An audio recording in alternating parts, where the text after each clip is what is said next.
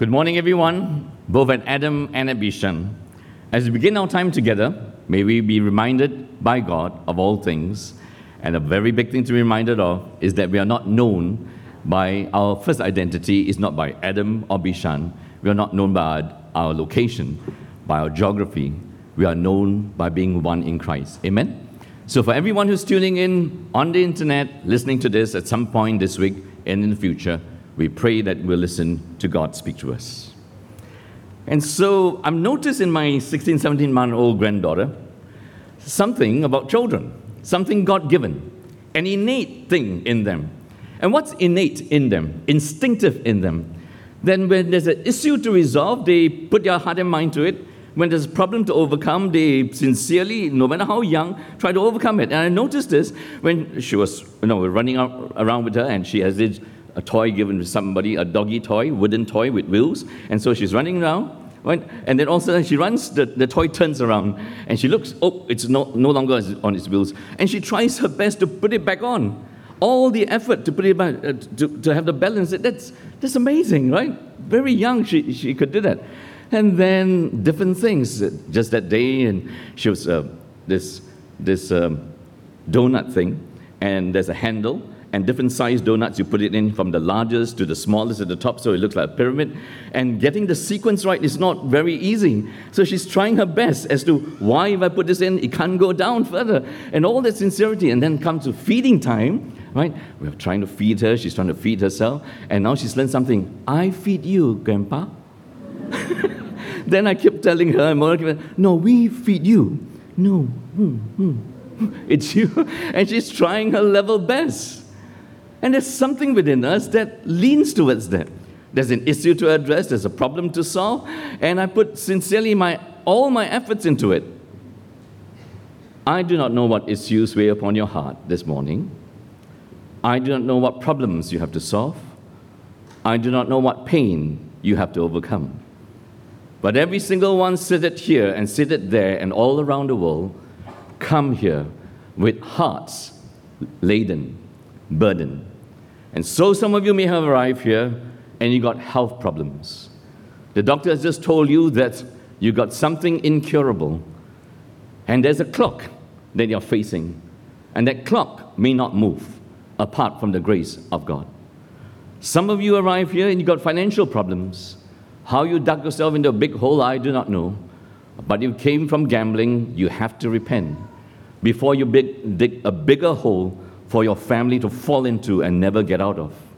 Some of you arrive here and you got relational problems, brokenness, and you think you can kick the can down the road, and somewhere along the line, time will heal. I want to say something to you. Time will not heal. It is God who will heal through time. Time is not a healer.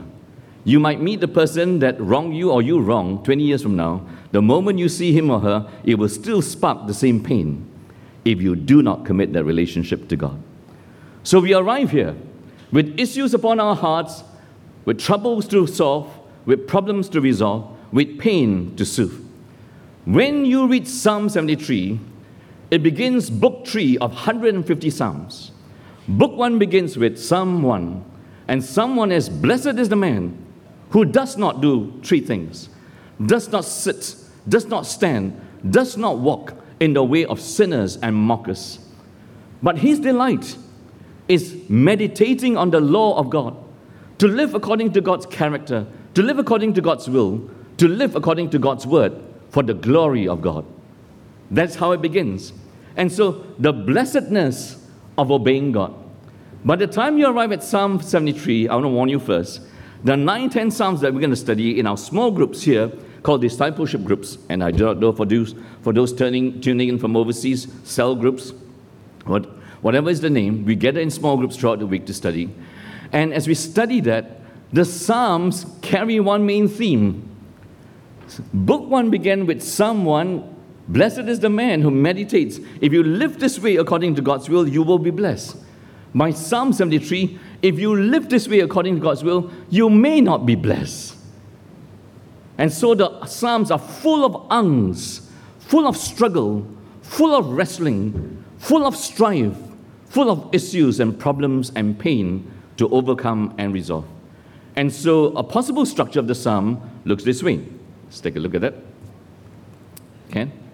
So the most important question you and I have to resolve in looking at this psalm and throughout book 3 is, are you going to live your life envying men, envying the world, or are you going to live your life desiring God, pleasing God, and glorifying God, no matter what your present circumstances of faith?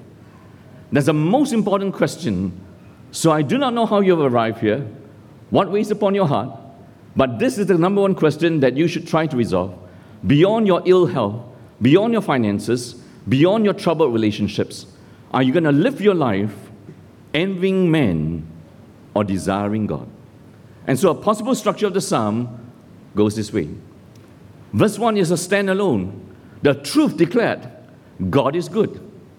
Then from verse 2 to verse 14, poor me, God is good. But me, God doesn't seem so good to me. I face a crisis, I face a conflict, and I can't get myself out of this. If I don't resolve this crisis and conflict, I'm going to spiral downhill, and I might just do a most foolish thing, give up on my faith in God. But then in God's time and grace, as in all Psalms, most Psalms may I say, there is a turning point. So when you read the Psalms, always look for the turning point. Which is the turning point? He always begins in the doldrums. He begins in the valley, and then he rises by God's grace and reaches the turning point, and then the psalm often ends in hope. Not all, but most and the majority. And so the turning point, he moves from poor me to rich me. And then finally, the truth is confirmed. He began with God is good. He ends with God is indeed good, even to me. So no longer poor me, but blessed me. God is good to me. So are you okay to follow? You still with me? It has everything to do with you and I. Very, very important. So that could be a possible structure of the psalm. But I know you cannot remember 5 points. So I cut it down to 3 points out of love for you. And out of 3 points, I think you can remember only 1 point. Right? Though we plow in 20 hours, 30 hours, we put in 10,000 words in this or whatever number of words, that's all you can remember. Firstly, he faces a crisis of faith. Then there's a turning point as he confesses his self-sufficiency, his self-wisdom in looking at this, and then there's a turn. And finally, there's the discovery of God. The discovery of God that will turn his life forever and ever. You think you can remember this? A crisis of faith, a confession of sin, and then a discovery of God. It begins with self, it ends with God. That's always your journey. You want to write that down somewhere for your life? It begins with your self-pain, your self-dysfunction. It will always end with God, putting Humpty Dumpty back together again. If you begin with self and end with self, Humpty Dumpty will never be put back again. And so here we go. Verse 1. Truly God is good. Do you think the writer could have put a full stop there? Truly God is good. And if truly God is good, then it's not just what God can do for Israel and for us. God is innately in character good. God is good. You could put a full stop, but there's no full stop. God is good, and especially to Israel. So immediately Israel has to know this is who God is before you can even work out and pray for what can God do to us and for us. This is God who is good. Pure does not mean sinless. Pure does not mean perfect.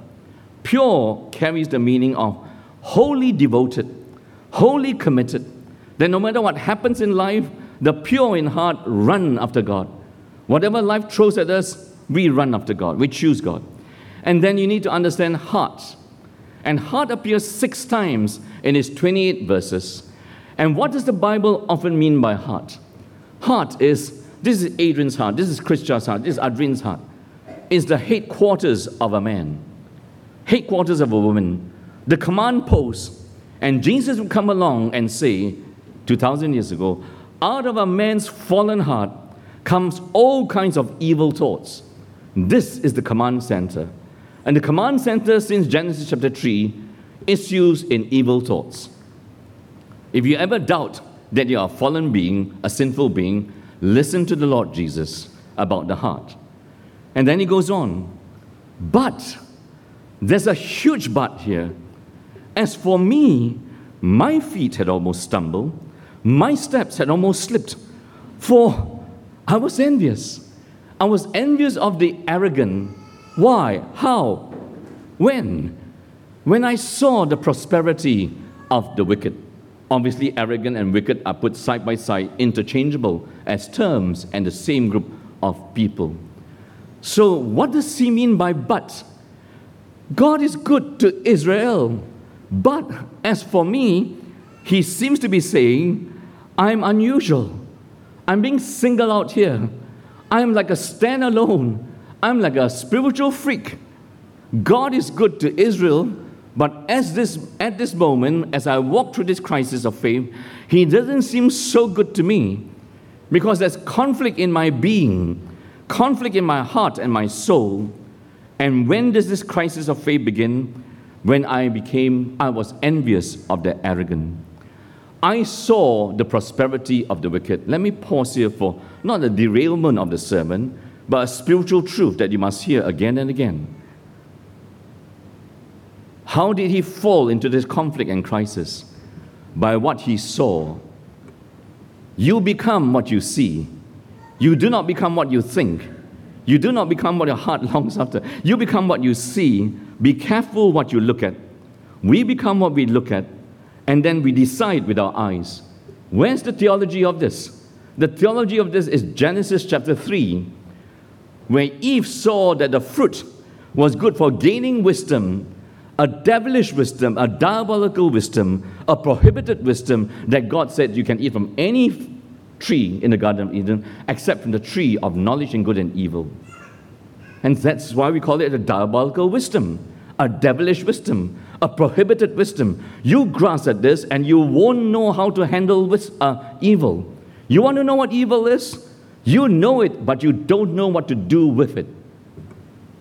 The knowledge of evil and the superintendence of evil belongs to God. The turning around of evil belongs to God. It never belongs to you. You dabble with evil, evil controls you. From that point onwards, we have become a whole race of humanity under Adam and Eve, who we become what we look at. We think by what we see. So let me just pause here and slow it down a little bit for all of us. Is that you this morning? That you have become in the last week, in the last months, the last years, what you see? Whatever you see, you long for. Whatever you see, you pursue. Whatever you see, you run after it. And that's why your life is so two-minded. Your life is so double-minded. Your life is so anemic because you look upon what this world runs after and you long for this world. You become what you see. There's a spiritual truth that is here. And what does he say of them? Now it is him looking humanly, horizontally at the arrogant and the wicked. For they have no pangs until death. Their bodies are fat and sleek. They are not in trouble as others are. They are not stricken like the rest of mankind. And so, you read this passage, I'm sorry to say it, but in Chinese culture, in Asian culture, in many cultures, people look at you, you put on some weight, wow, prosperous, successful. Right? Prosperous, successful. Successful, prosperous, put on weight. That's why people never look at me and say prosperous or successful. I just came back from a retreat of the denominational leaders and the Chinese-speaking side leaders. Hey, how come you're so thin all these years? I say, my church. They don't see an ounce of prosperity in me. They don't see an ounce of blessedness in me. And that's how we think in the world, right? And there is blessedness in skinny people. All the skinny people put be assured. So he looks around and he sees, what is it that they don't have? They have no sufferings. They have no troubles. They are not stricken like the rest of us. So it's not just ill-gained prosperity. It seems like they also experience immunity. Prosperity, ill-gained prosperity is one thing, ill-gained success is one thing, but immunity to trouble. Here they are boasting of what? The goodness of atheism, the goodness of the God forsaking, God forgetting, and God crucifying life. They got no God, and yet they got no troubles. We've got God and we've got faith, at least He has, but He has a whole bunch of troubles, unlimited. The ultimate cancel culture is not what you and I face out there, in school, at work. The ultimate cancel culture is when we cancel God in Genesis chapter 3. And from that point onwards, every day you wake up, you cancel God. You listen to the voices of this world, you do not listen to the voice of God. You listen to your pain more than you listen to what God has blessed you with in Christ Jesus. You cancel God and you gain success. That's all He sees. This is what they don't have. This is what they don't experience. This is what they don't suffer. So what is it they do have? This is what they do have. Therefore, pride is their necklace. Pride is their necklace. So I'm trying to read the words. Violence covers them in a garment. Their eyes swell through their fatness. Their hearts overflow with follies. Fatness out there, follies in here. Fatness out there, follies in here. Right? They scoff and speak with malice in their lips, they threaten oppression. They set their mouths against the heavens, and their tongues strut through the earth. Look at that verse that's there. Verse 8, is it? Sorry, my eyes. Verse 9. Their tongues are set against heavens. There is no fear of speaking against heaven, and no fear of speaking against men. So what is it they don't have? They don't have troubles, they don't have sufferings, they cancel God and they succeed. This is what they do have.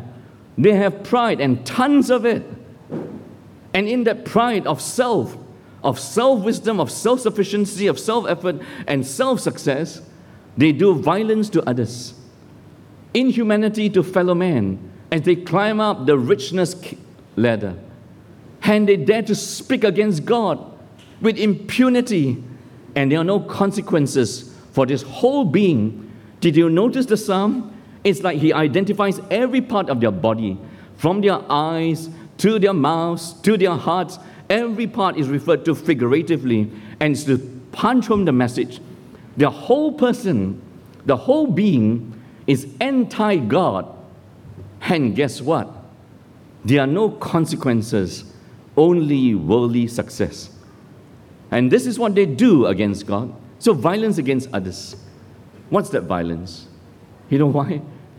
We must always, as a church, reach out from a spectrum of the migrant workers in our dorms. 600-700 of them highlighted to us through COVID-19. For one of the worst and biggest clusters open up there. And that's what caught my eye.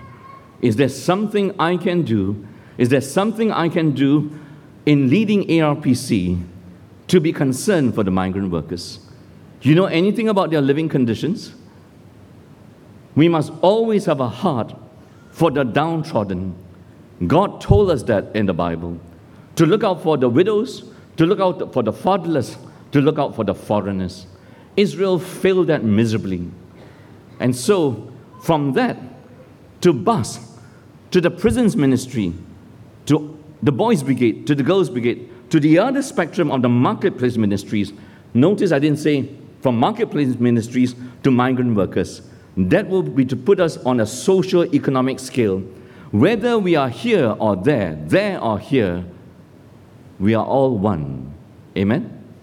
We are all equal. Do you believe? When you meet a migrant worker from Bangladesh and Pakistan and India, he's equal to you in worth, in value, in his personhood and humanity. He so happens to be born in a country that is corrupted, and that's why he came to work in this country, which is more successful. That may never get into your heart and your head and your soul that this person should be treated less than you. And so we go out, and 45 minutes of that thing, right? They have never been to such places that we have taken them to. They have never been dignified by respect that we give to them. And some of the places that they come from, Let's go for India. In Indian culture and history, there's a caste system. Brahmin right at the top, Dalits untouchable right at the bottom. You can still Google today, and you'll find the reports as current as now of what? That the Dalits are confined to one or two occupations. I've shared this many times. The number one occupation that they have is to be collectors of human excrement in the poorest villages that they live in. And they can only live in the poorest villages. And they collect that, and we call that night soil. In olden Singapore, in olden Malaysia, I grew up in a small town in Malaysia, it was night soil, no flush toilet. 12 children, 2 parents, 1 grandma. 15 of us using that. If they don't collect the night soil by night, maggots appear. The smell is awful. I do not know how I lasted 18 years in that home. I have no idea. Imagine that your main job is to carry the excrement upon your head, to drive the message, you were born into this caste and you will remain in this caste. You are subservient to us. You are inferior to us. That's violence to being inhumane to fellow man. And you can still read the reports. If the upper caste wants to molest a Dalit girl or teenager or woman and rape her, he does. And there's no recourse to the law of the land. The police will file the report. Will they file the report? No. Indian culture has it. Chinese culture in our history has it. Every culture has it. What's our violence that we do today? The violence we might do today is to think that all of us have arrived at middle-class Singaporeans, English educated. There are so many who do not live in that zone. Amen? Amen, true. And what on earth are you going to do about it? To think that you are cleverer than others? No. When you walk through an HDB estate, I look at that and I say, Mona, look at that, look at that, look at that. When I look at the foreign workers' dorms, during COVID, I jump into a car with Pastor Gift and went with him and Pastor Longus. Let's see where they live. Do you know where they live? Some of them are in built-in dorms. Some of them are in very much poorer conditions. And when Pastor Samuel Gift went to check them out, some of them during COVID were left by their employers without food. And then after seeing that, came back to the leader, said, we must do something about this. The violence continues. Somewhere in our brain we think that we are better than others. May you never think that. May you never think that, because we're the children of God. And they do, and what is it they do against God? And they say, how can God know? Is there knowledge in the Most High? By now, they are not just flaunting their ungodly success, but they are taunting God. Does He know what we are pondering in our hearts? The follies we are pondering in our hearts? The self-pleasure that we're pondering in our hearts? Does He know what we are getting with our hands? And if He does know what's happening to our hearts and what we are doing with our hands, can He do anything about it? You can almost hear the mockery here. If this is a valid interpretation, how can God know? Is there knowledge in the Most High? And so He envies. And there is conflict. And He says, this is what envy did to him. All in vain have I kept my heart clean and washed my hands in innocence. For all the day long I've been stricken and rebuked every morning. This is not something that he thinks about, then he forgets about it. It lingers upon his mind. It weighs upon his heart. It's so weighty, he can't move on. If I had said I will speak thus, I would betray the generation of your children. What does he mean by that? A possible meaning is, if I had just expressed this, I could have stumbled fellow believers around me. So I kept it in my heart and kept this conflict and soul searching. And so you want to know what envy did to him? Envy did to him is, he's actually expressing the futility of fidelity to God. Tell me, God, what's in this for me? You tell me, blessed is the man who does not walk in the way of sinners. And blessed am I when I meditate on your law and trust in you, and like a plant watered by streams of water, I will be blessed. What happened here? All I feel, all I experience in day-to-day living is the futility of faithfulness to you. And then the paralysis of my inner conflict. For this inner conflict is sapping me, draining me. I can't function. I'm not normal anymore. and the loneliness of a solitary search for an answer out of this conundrum, an answer out of this problem. Then, verse 16 and 17, but when I thought how to understand this, it seemed to me a wearisome task. It's wearing him down. As he thinks about it, and may I say, there's a difference between thinking about it and overthinking. Overthinking will get you on the wrong track of your faith journey because you step into a space you shouldn't step into. The Bible says in Deuteronomy 29:29, the secret things belong to God. You do not step into the space to try to understand everything that happens, that derails your life, that brings dysfunction to your life, that derails the world and brings brokenness to the world. That belongs to God. That doesn't mean you don't try, but you don't overstep it. Until I went into the sanctuary of God, and then I discerned their end. And so, here is the turning point. Verse 17. And why is it the turning point? He enters the sanctuary, he enters the temple. And the temple is the meeting place between the holy God and his people, mediated by a whole sacrificial system. You come, you confess your sin, you offer your offerings, the priest lays your sins upon the sacrifice, you are right temporarily, and then enter into the presence, and the law of God is read. You know again the conduct of God, the character of God. You know again the conduct of God to Israel, and you walk out of there having met the holy God. And so he enters, and his vision and his views and his values change, which tells you there's a very important thing. There's a place for that personal time with God, a very necessary place for solitude.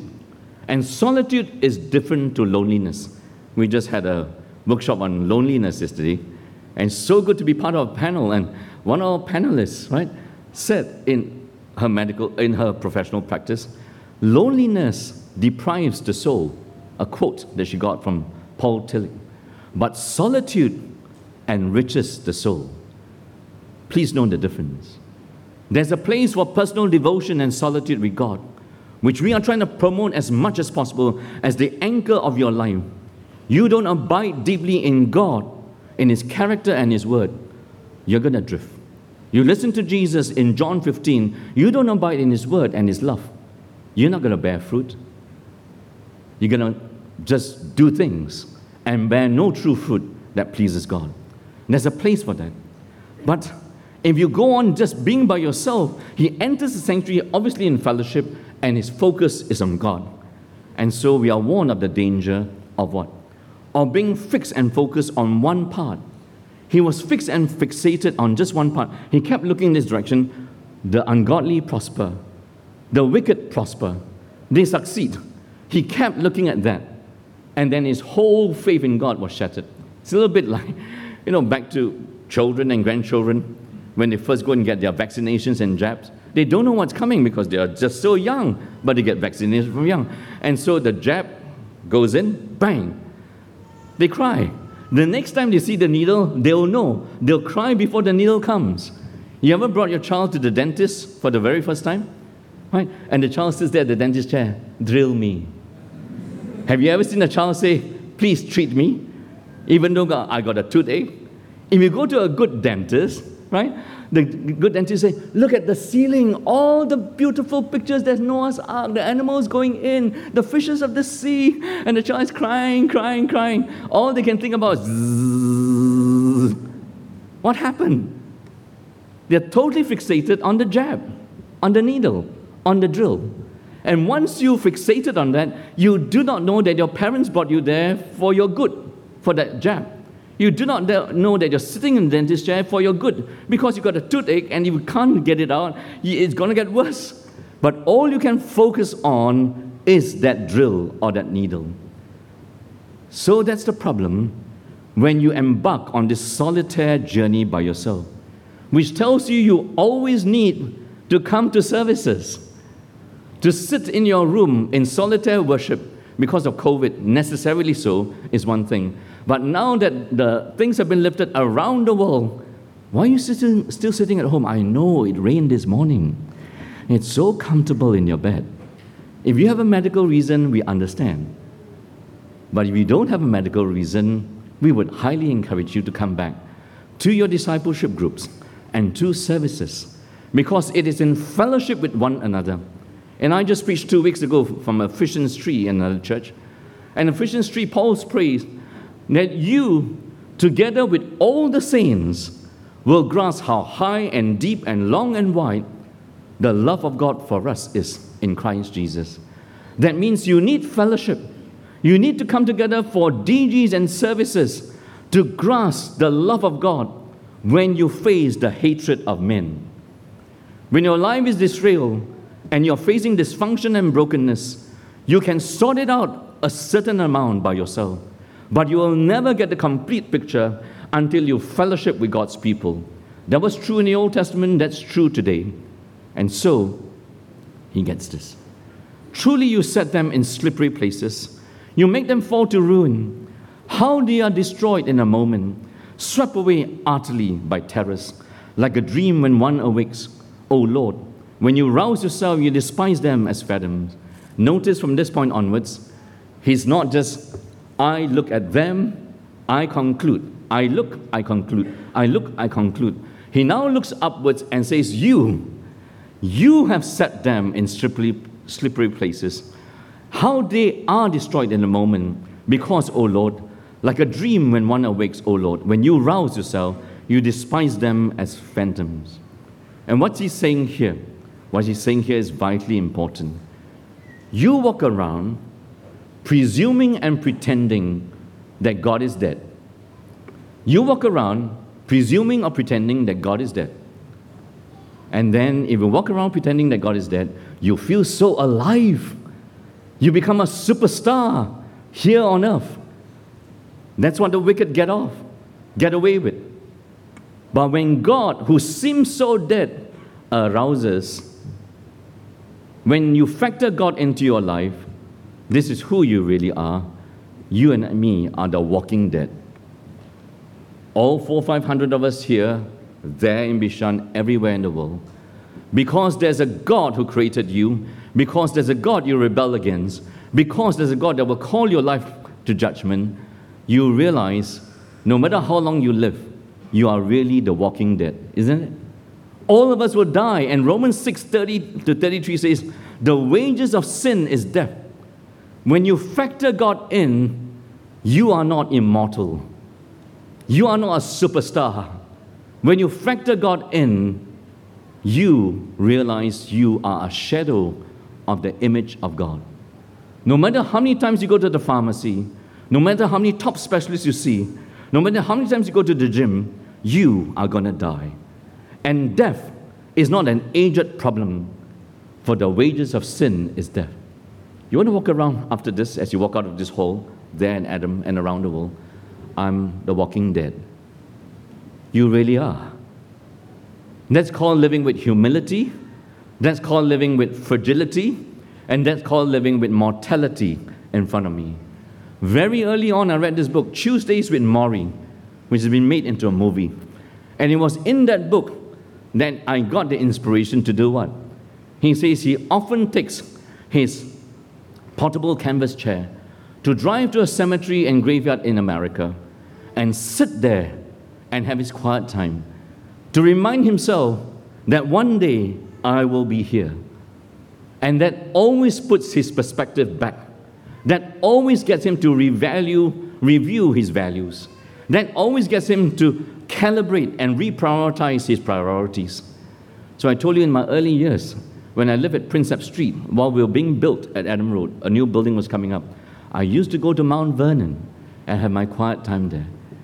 And then when I shifted, I used to go to Choa Chu Kang ever so often and walk through it and say, one day I'll be here. You might want to go to Mandai. We don't have to go to Mandai now as the pastoral team because we go there 50, 60 times a year.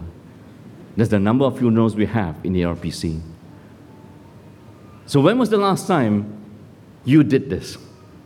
And with humility recognize When you factor God in and factor your rebellion against God and factor that the wages of sin is death, you will live with humility, you will live with fragility, you will live with your mortality, not your immortality. That's vitally important, my friends. And so, by this time, he arrives, and there's a reversal of fortunes. The prosperous in this world, the successful in this world, they have temporal prosperity and security will turn to eternal insecurity because their destiny will be separation from God forever and ever. And as it were, the world's heavyweight will become lightweights for all eternity. So every country in the whole world produces an index, who is who. Time magazine every year will produce Person of the Year, the 100 most influential people of the year. Very seldom does Jesus make it to that list. I'm quite sure that Bill Gates made it to the list. I'm quite sure that Elon Musk made it to the list. But I tell you, 100 years from now, people won't know Bill Gates. 1,000 years from now, for all eternity, every knee shall bow and every tongue confess that Jesus Christ is Lord. Amen? So don't spend all your effort trying to get into who is who of your careers, because you will be forgotten.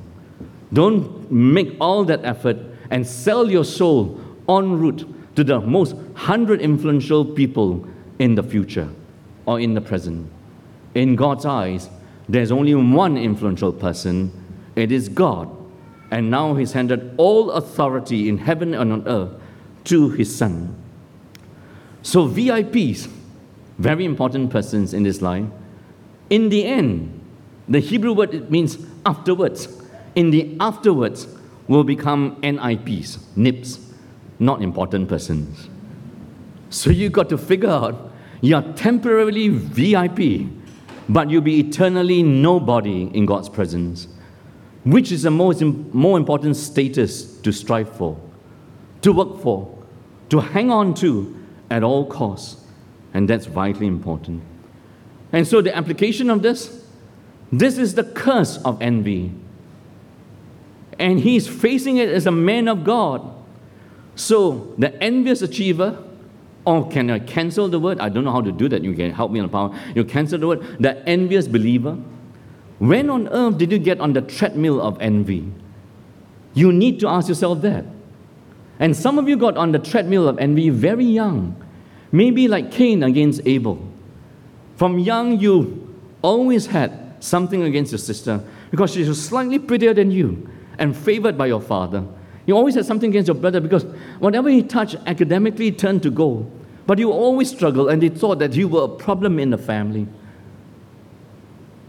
So for you, sibling rivalry, envy, started very young.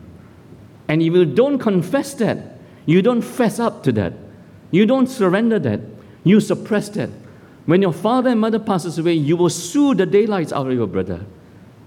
It didn't begin upon your father's death. It began very young. That's why Cain killed Abel. So some of us, we get on the treadmill of envy. When? Through culture. And every culture has honor and shame. All those who are academically good are honored. All those who are not academically good are shamed. We try not to. Our policies try not to. Whatever we try to call it, normal stream, express stream, right? N levels, we can't seem to kick this out, kick this away. So somewhere along the line, you get on this envy treadmill, and the most frightening about this envy treadmill is you cannot step off. You dare not step off because of FOMO, the fear of missing out. Hence FOMO, and can I just tweak that around? Maybe it's FOSO, the fear of being sold out by God. I gave my whole life to Him, but what is it I'm gaining? What is it in here for me?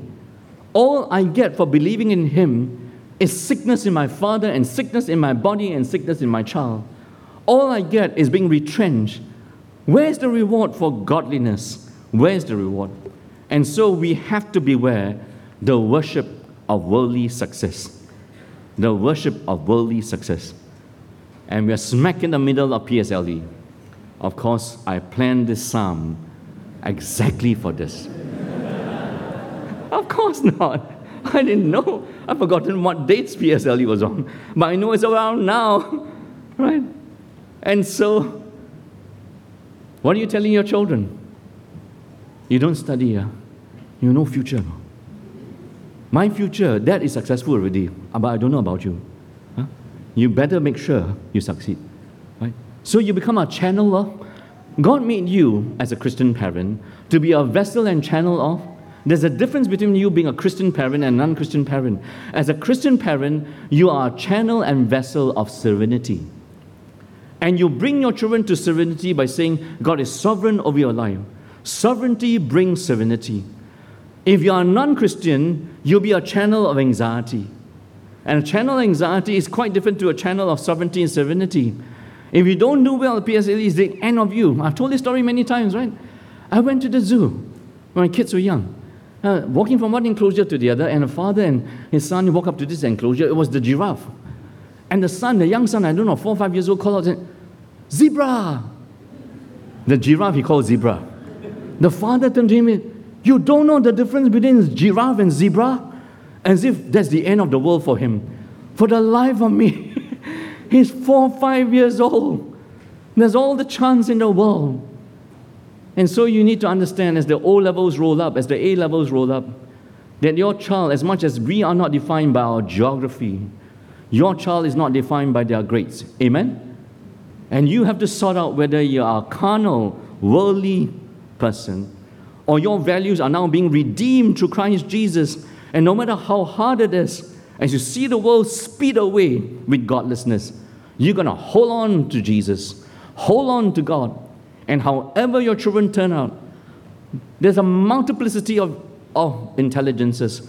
Some of them could be intelligent in sport. Some of them could be intelligent in drama. Some of them could be intelligent in arts and design. Not everybody succeeds in academia. Or else the whole nation will be just one big university. Or one big biopolis. Wouldn't that be boring? Yes. Thank God there's sports. Thank God there's the Esplanade. Thank God that life is diverse. There are 7 intelligences, according to this Harvard professor. Go read it. And so we need to know. I'm back to Harvard when I was there, 20 over years ago. The chaplain said, Peter Gomez, he went to speak at a high school. It was one of those top high school for girls, in which they groomed them for the Ivy League universities. The chances of them getting an Ivy League university was supremely high. And he went to speak. And he spoke on do not worry. He preached with all his heart, and after that, a father came up to him. Said, "I don't appreciate what you just said to the children. My daughter is sitting here. It was worry and anxiety that got us to push her to enter this school. It was worry and anxiety that got her to get the grades. And you tell her not to worry. Which world do you live in?" This world, the currency of this world is anxiety. The currency of Jesus' world is sovereignty and serenity. There's a very huge difference. And I heard this story a few times over COVID. True stories. Son or daughter want to become doctor, right? Academically, intelligently, cognitively will make it, sure pass. But my son or daughter, not very good in terms of talking. And you know, to get into medical school now is not your grades, they have to interview you. But during COVID, they canceled all interviews for this university. And so the child got in. Kam sia chu. Would you have been able to plan that? All your life you worried. He or she has a dream to become a medical doctor. But I don't want to dash her dreams or his dreams because I know it's going to be very hard. He's going to qualify with flying grades, right? And A levels, but when he comes to the interview, and he's not going to pass. No interviews. Straight into medical school. Would you have been able to work that out? The sovereignty of God brings serenity into your life. So you got to work out whether you want to be a channel of anxiety or channel of sovereignty and serenity. He then moves on to confession of sin. When my soul was embittered, when I was pricked in heart, I was brutish and ignorant. I was like a beast towards you. This is what envy did to him, and not just to him, what envy did to him and his trust and his faith in God. If firstly he said in the first few verses up to this point, up to verse 21, he firstly said, right, fidelity is futile, the futility of faithfulness. Now he's furious. It's not just futile, he's angry, he's livid, right? So when things were not turning out, I couldn't solve this crisis of faith. I was angry at God, I was angry at life, I was angry at faith in God in my journey. You ever been angry with God? I mean, to be honest, you have. And I have. When you slam the door, where you are short with people, because you do not know whether God is on your side or against you. You are angry with God. And you've got to beware. You must never underestimate what envy might make you do. And why do you think we chose as a responsive reading? In the life of the Lord Jesus Christ, that as he stood before Pilate, Pilate knew, in Mark 15 verse 10 is recorded, Pilate, a Gentile, a Roman, he knew what was going on in God's people's heart. That the chief priests and the religious elite had arrested Jesus and brought Jesus to him to be crucified. And did you notice? Out of envy. It was envy that murdered the Son of God. And the worst envy you could have is envy in Christian circles. Envy in Christian marriages. Envy in Christian families. And envy in Christian circles. When was the last time you read Galatians 5? So you put on the fruit of the Spirit. And Galatians 5 will end with Galatians 5, 26, 27, 28. Says, then live by the Spirit, you will have the Spirit, you walk by the Spirit. And you walk by the Spirit, you will stop envying and provoking each other. That envying and provoking each other belongs to your flesh. That Satan will work overtime on. There's nothing worse than envy within the church, in Christian circles. I was very young out of Bible college, and then took over ARPC, merged Adam Road and Woodlands, because the founding pastor of Woodlands had died. And so we merged it and we named it ARPC, Adam Road Presbyterian Church. Previously it was WARM, Woodlands Adam Road Ministry, and then evolved to Adam Road Presbyterian Church. Right. And it grew from about 60, 80 people to 110, to 200, to 300, to 400. Then my friend from Bible College, who was in another church, and he said to me, hey, Chris, can I meet up with you for lunch? He met up with me. And he said, I just want to warn you that some people are not happy that ARPC is growing so fast, you know. It was the first time I ever heard something like that in my life. I was that innocent, thinking that people will be rejoicing. And if there's any way we are blessed by God, we'll be a blessing to others. I sat there stunned for a while. Some people are not happy. So I want you to watch out, brother. I'll pray for you. That was the first time. You think Satan rejoices at the growth of his church? That we have arrived at 1,800 adults with 1,000 children, 600 attending our children's church on both sides, 350, 400 youth. You've got to pray like crazy. That envy does not surface in our hearts here. Between the pastors, between the elders and deacons, between Adam and Bishan, that we are not identified by our location. And in God's grace, in about 2 years' time, when we arrive at Tengah, you won't find your identity by, I'm Adam, I'm Bishan, I'm Adamite, I'm a Bishanite, and I'm a Tengahite. If I ever hear that, if the pastors ever hear that, they should shoot you. Crucify that. Your first identity is I'm in Christ. And that's why I highly encourage you to sign up for the New Year's Eve dinner. When you come to a New Year's Eve dinner, do you say, I'm Adamite, I'm Bishanite, I'm Rhoda Fellowship, I'm Tabitha Fellowship, I'm Youth Fellowship?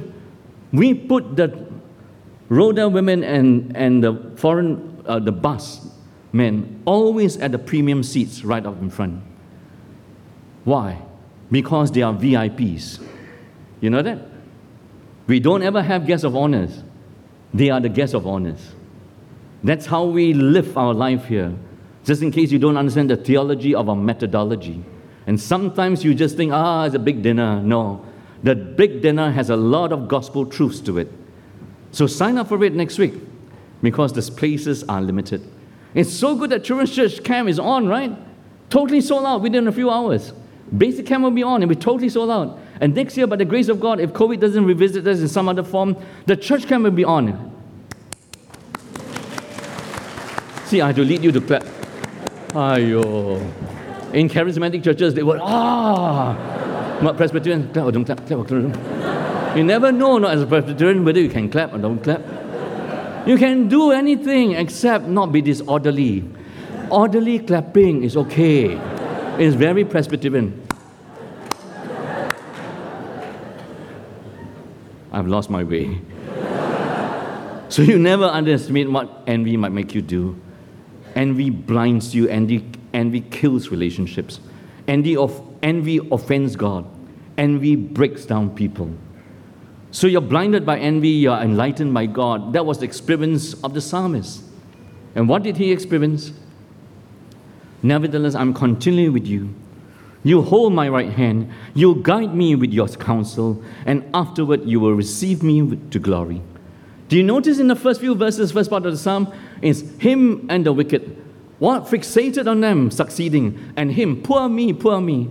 But now there's a turning point. He enters the sanctuary, he looks, and then it's now him and God, him and God. But look hard at the verses. I am continually with you. And then from that moment onwards, you expected him to say, I hold your right hand. I listen to your counsel, and I will be with you in glory. He switches that, and he says, you hold my right hand. You counsel me, and you will receive me into glory. He's actually saved by God and God alone. He's saved not by the 5 Gs of technology. He's saved by the 3 Gs of God. It was God who grasped my hand, or else I would have slipped. It was God who guided me with counsel, or else I would have been so darkened and so fixated with the success of the wicked. It is God who will hold me fast and bring me from suffering now to glory forever. From looking like a loser now to be a winner forever. So, do not envy worldly success. And when you envy worldly success, you spend your time avoiding trouble. You spend your time avoiding suffering. A true child of God would do the reverse. And what's the reverse? You move from envying man to desiring God. Whom have I in heaven? His focus now shifts to heaven. And there's nothing on earth that I desire besides you. Nothing. Nothing. They can have their runaway success. I don't care. My flesh and my heart may fail, but God is the strength of my heart and my portion forever.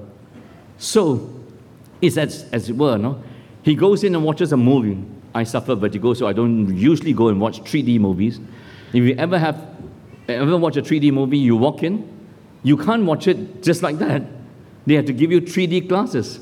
And you watch the 3D glasses, everything becomes clear, 3-dimensional. He walks around 2-dimensional, him and the wicked, horizontal. He enters the sanctuary, is 3D glasses. He sees everything clearly. He sees not their present, he sees their ending, their afterwards. And afterwards, this is what he sees. For behold, those who are far from you shall perish. You put an end to everyone who is unfaithful to you. So don't look at worldly success. Don't spend your time avoiding trouble. Don't spend your time avoiding dysfunction in your life. Spend your life desiring God, embracing the suffering, embracing the brokenness, embracing the sickness, that out of that suffering and that sickness and the brokenness, He will bring redemption. Amen? You desire God's character and desire God's purpose, which is to strip you of all self-sufficiency and make you glorious with Him and glorious in Him. That is the gospel. And that is fulfilled in Christ and Christ alone. For when you envy others, you would think this way. That life has become a series of forgotten persons. I believe in God and I'm forgotten. I believe in God and I'm forgotten. Why believe in God? The futility of that and the ferocity of that. But as you listen to God and His Word, as you look finally to Jesus and the cross, when He says, my God, why have you forsaken me? Forsaken temporarily, raised to rule eternally. 3 days later, He rises. And so you desire God and desire the Lord, and you don't spend your time pursuing the world and its success. You embrace the suffering that must come your way, that will come your way through brokenness and dysfunction, through derailment, and know that through it all, there are no forgotten persons, as shown in Jesus and in us. And how might you do that? You need to practice your own devotional time with God. You need to join in fellowship with each other to get a true picture of the beauty and the majesty of Jesus, to behold Him again and again. And so here in Bishan, we're going to sing, He Will Hold Me Fast. There in Adam, you're going to celebrate the communion. And finish with, the Lord is my salvation. I shared this, did I share this? I can't remember, but it struck me. At the Sing conference that I went to, put up at the Gettys, just not wonderful music and worship, but wonderful testimonies. And the most wonderful testimony was to see in their prime concert a Ukrainian sister in Christ, a Russian sister in Christ, standing on stage and singing, He Will Hold Me Fast. Hang on to God, no matter how it looks humanly between them.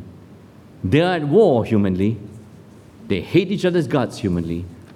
But in Christ, the beauty of Christ, the love of Christ, the redemption of Christ, the Christ who puts Humpty Dumpty back together again, you must be overwhelmed by the beauty and majesty of Him. You will stand and sing this closing song in Adam in preparation for the communion. We will stand and sing this closing song here. The Lord bless you and keep you.